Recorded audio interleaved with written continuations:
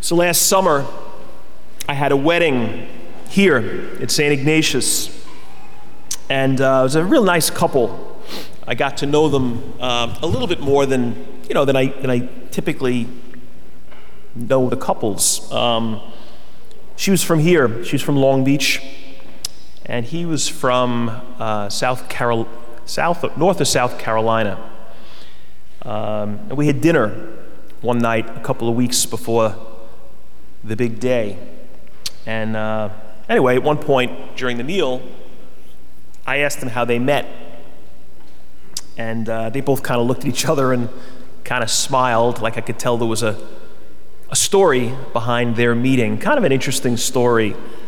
They met in New York City at a gym that they both belonged to. And he had recently moved to New York for work. He had this opportunity, left the job he had in the South and came here. But he said he was having a very tough time when they met up to that point. He was not happy here in New York. He wasn't liking New York. He wasn't liking the new job. He was really missing home. He was kind of annoyed that he even pursued the job. So he was just sort of sad and lonely. And because of that, he just kind of gotten in a rut. And he said he put on a few pounds, and he knew he had to get himself to the gym. So he joined this particular gym. She was living in Manhattan, working in the city, and she had just come off a pretty serious breakup, a guy that she had been seeing since college. And she ended it. She said to me that she knew that this guy wasn't the one. She didn't always think that. 2 or 3 years before, she was thinking he was the one. They were like talking about one day getting married. And she said he was a very good guy. She wouldn't have been with him as long as she was had it not been a very good guy. But she said there were issues that they just didn't seem to resolve. Things that were kind of like deal breakers for her. Family stuff, faith stuff.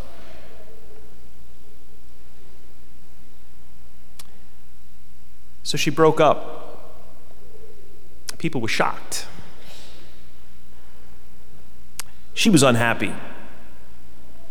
She missed him. She was second guessing whether she should have ever broken up with him. She kind of knew at this point, a couple of months after the breakup, that he would have gone back to her. She kind of knew that.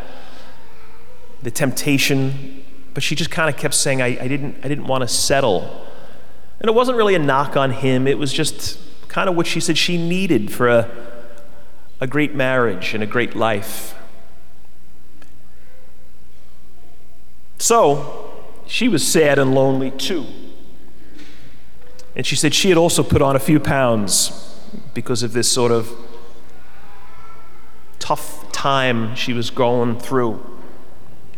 So they're both in the same gym, not knowing each other.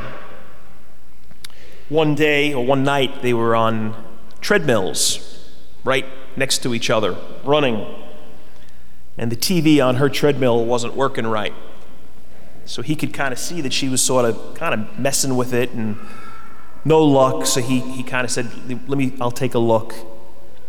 And he adjusted it and he got the TV going. So she kind of thanked him and they continued with their run. And they left, and then they run into each other at Starbucks right after leaving the gym. So then he said, all right, well, this is my opportunity. And he said, can I buy you a cup of coffee?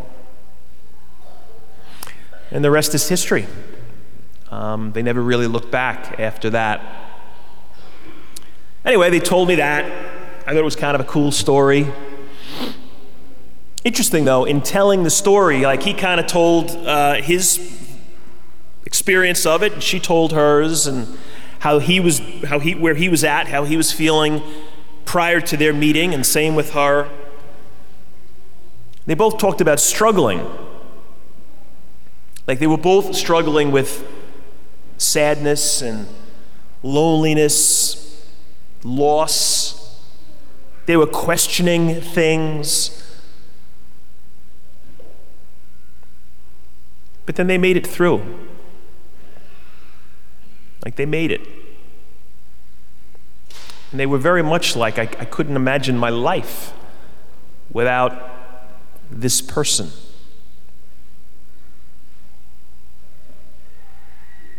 You know, next Sunday is Pentecost Sunday, which is a pretty big deal, actually. Pentecost is. We, somewhere along the way, I don't know, we don't seem to recognize it quite as much as we should. I mean, Christmas, of course, Easter, absolutely. But Pentecost kind of gets lost in the shuffle. Maybe it's because there's no commercial stuff. We don't buy each other Pentecost gifts. We don't have Pentecost songs and things like that. But it's a really big moment in our life, our faith life.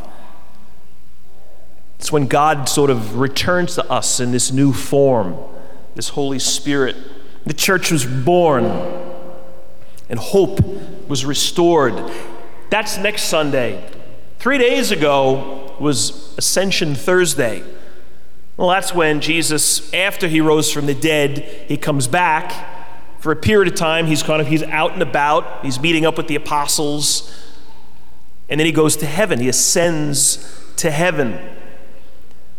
So that was on last Thursday. We remembered that. And this coming Sunday, we got Pentecost. So we got like these 10 days in between. Jesus has left. And the Holy Spirit hasn't yet showed up. It was like this in-between time. It must have been tough. They must have been missing him. Yeah, I mean, they knew he had risen from the dead. That was great. And yeah, they knew now he was going to heaven. And of course, that's great. But they just had a flat out, like the prospect of not having him around anymore. It must have been almost like another death. They knew it was right. They knew it was good. But sometimes the things that are right and good still break our hearts, right? Well, eventually things got great with Pentecost. But this week and a half, when it's just kind of like dark, couldn't have been good. It's like something's been lost and it hasn't yet been replaced. It's exactly like that couple in a way. Right before they met each other, they had both lost things and were feeling that loss. And they weren't okay with it. They weren't happy about it. And that void had not yet been filled. Like leaving home and having not yet discovered your new home. And because of that, just being kind of lost. I live here, and I live in this city, and I live in this apartment, but it's not home. And I want to be back where I was. And I know I can't just pack up and go. So I got to just sit in this tough time. It was like those 10 days. But hey, we all know this. Very often it's a lot more than 10 days. It can be 10 months. It can be a lot. I've lost something and it hasn't been a sufficient replacement. Like breaking up with somebody that you loved. And you haven't yet met the person that you know you need. The person that you know that you want to spend the rest of your life with yet. And you haven't even met him or her yet. And you walked away from this other person that you did know. How tough must that be?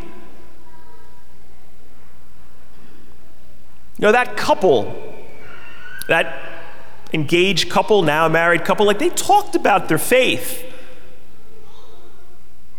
They talked about during those tough months, that in-between time, how they did pray.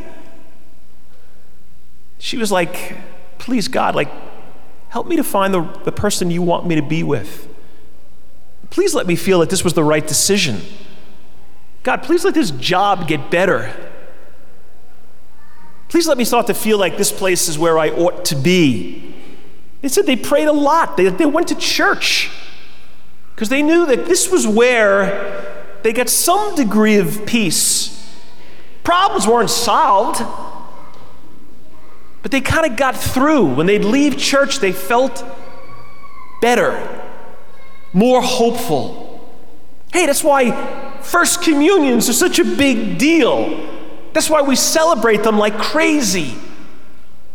Because we know when we receive Him, hope is restored. When we're walking through tough times, tough days, and we're having doubts, and we're kind of wondering, and we're very down, we come here and we're fed with Him.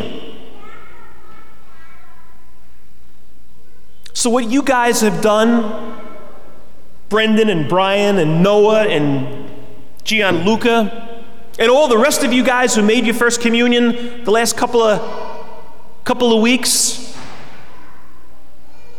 if you guys remember that when you have tough days, and sometimes when life is a little sad, or we're kind of scared, or we wish things were different, when we come here, He reminds us that it's going to be okay. It may not be fixed today, may not get better tomorrow, but it's going to get better. It's going to be okay. Because Jesus is always with us. And when we receive Him, man, He's with us even more. That's what this couple knew. And they were sitting in this restaurant kind of saying, you know what? I weathered the storm. We weathered the storm, and there's no place else we want to be right now. You know, I saw Bruce Springsteen in concert a couple of weeks ago over at Belmont, the new arena. It was a great place. It was Easter Sunday night. My mother said to me, Brian, do not tell people that you saw Springsteen on Easter Sunday. I was like, Ma, it was Sunday night, Easter Sunday night. It wasn't like I blew off Mass on Sunday morning to see Bruce. We're celebrating, you know. He's risen from the dead. Bruce. It was a great show. I love Bruce. It was a great night. It's always great. He's got so many songs. His first album, Greetings from Asbury Park, a couple of awesome songs on it. That's 50 years ago that album came out. Make you feel old? 50 years ago. So he's got so many songs. Half a century of great music.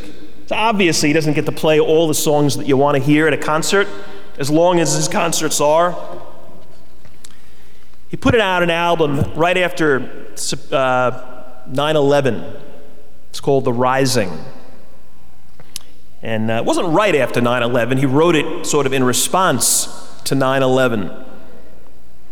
And he talks about loss and grief. Some of the stuff that that couple was feeling to varying degrees. This album talks about just when life is tough. That in-between period, when we've lost something and it hasn't been replaced. Anyway, one of the songs that's my favorite on this album, he didn't sing it. I was hoping he would, but he didn't. It's called Waiting on a Sunny Day. He used to play it a lot. It was great. He'd always pull a kid from the audience, like right up to the stage, and he'd give the kid the mic, and he'd have the kid sing the chorus. It was really cute. And it's kind of a deceiving song because it's a very upbeat sounding song. It's like a rocker. It's like a Springsteen rock song. But the words aren't very happy, but they're hopeful. And it's really the words of, you listen to it, it's kind of like, it's clearly somebody who's lost another person. And again, this was in the months after September 11th. So it's people missing each other because of loss. Just listen to some of these words. It's raining, but there ain't a cloud in the sky. It must have been a tear from your eye. Everything will be okay. Funny, I thought I felt a sweet summer breeze. It must have been you sighing so deep. Don't worry, we're going to find a way. I'm waiting on a sunny day. I'm going to chase the clouds away.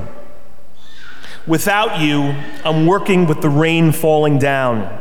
I'm half a party in a one-dog town. I need you to chase these blues away. Without you, I'm a drummer girl that can't keep a beat.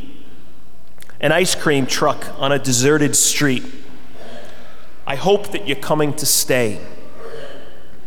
Hard times, well, they come to us all. As sure as the ticking of the clock on the wall. Sure as the turning of the night into day. Your smile, girl, brings the morning light to my eyes. It lifts away the blues when I rise. I hope that you're coming today. Because I'm waiting on a sunny day. I'm going to chase the clouds away. Well, that's true. Everything's going to be okay. That's true. It's a great song, but it's just true. Everything's going to be okay. Not because Bruce sings it, but because Jesus promises it.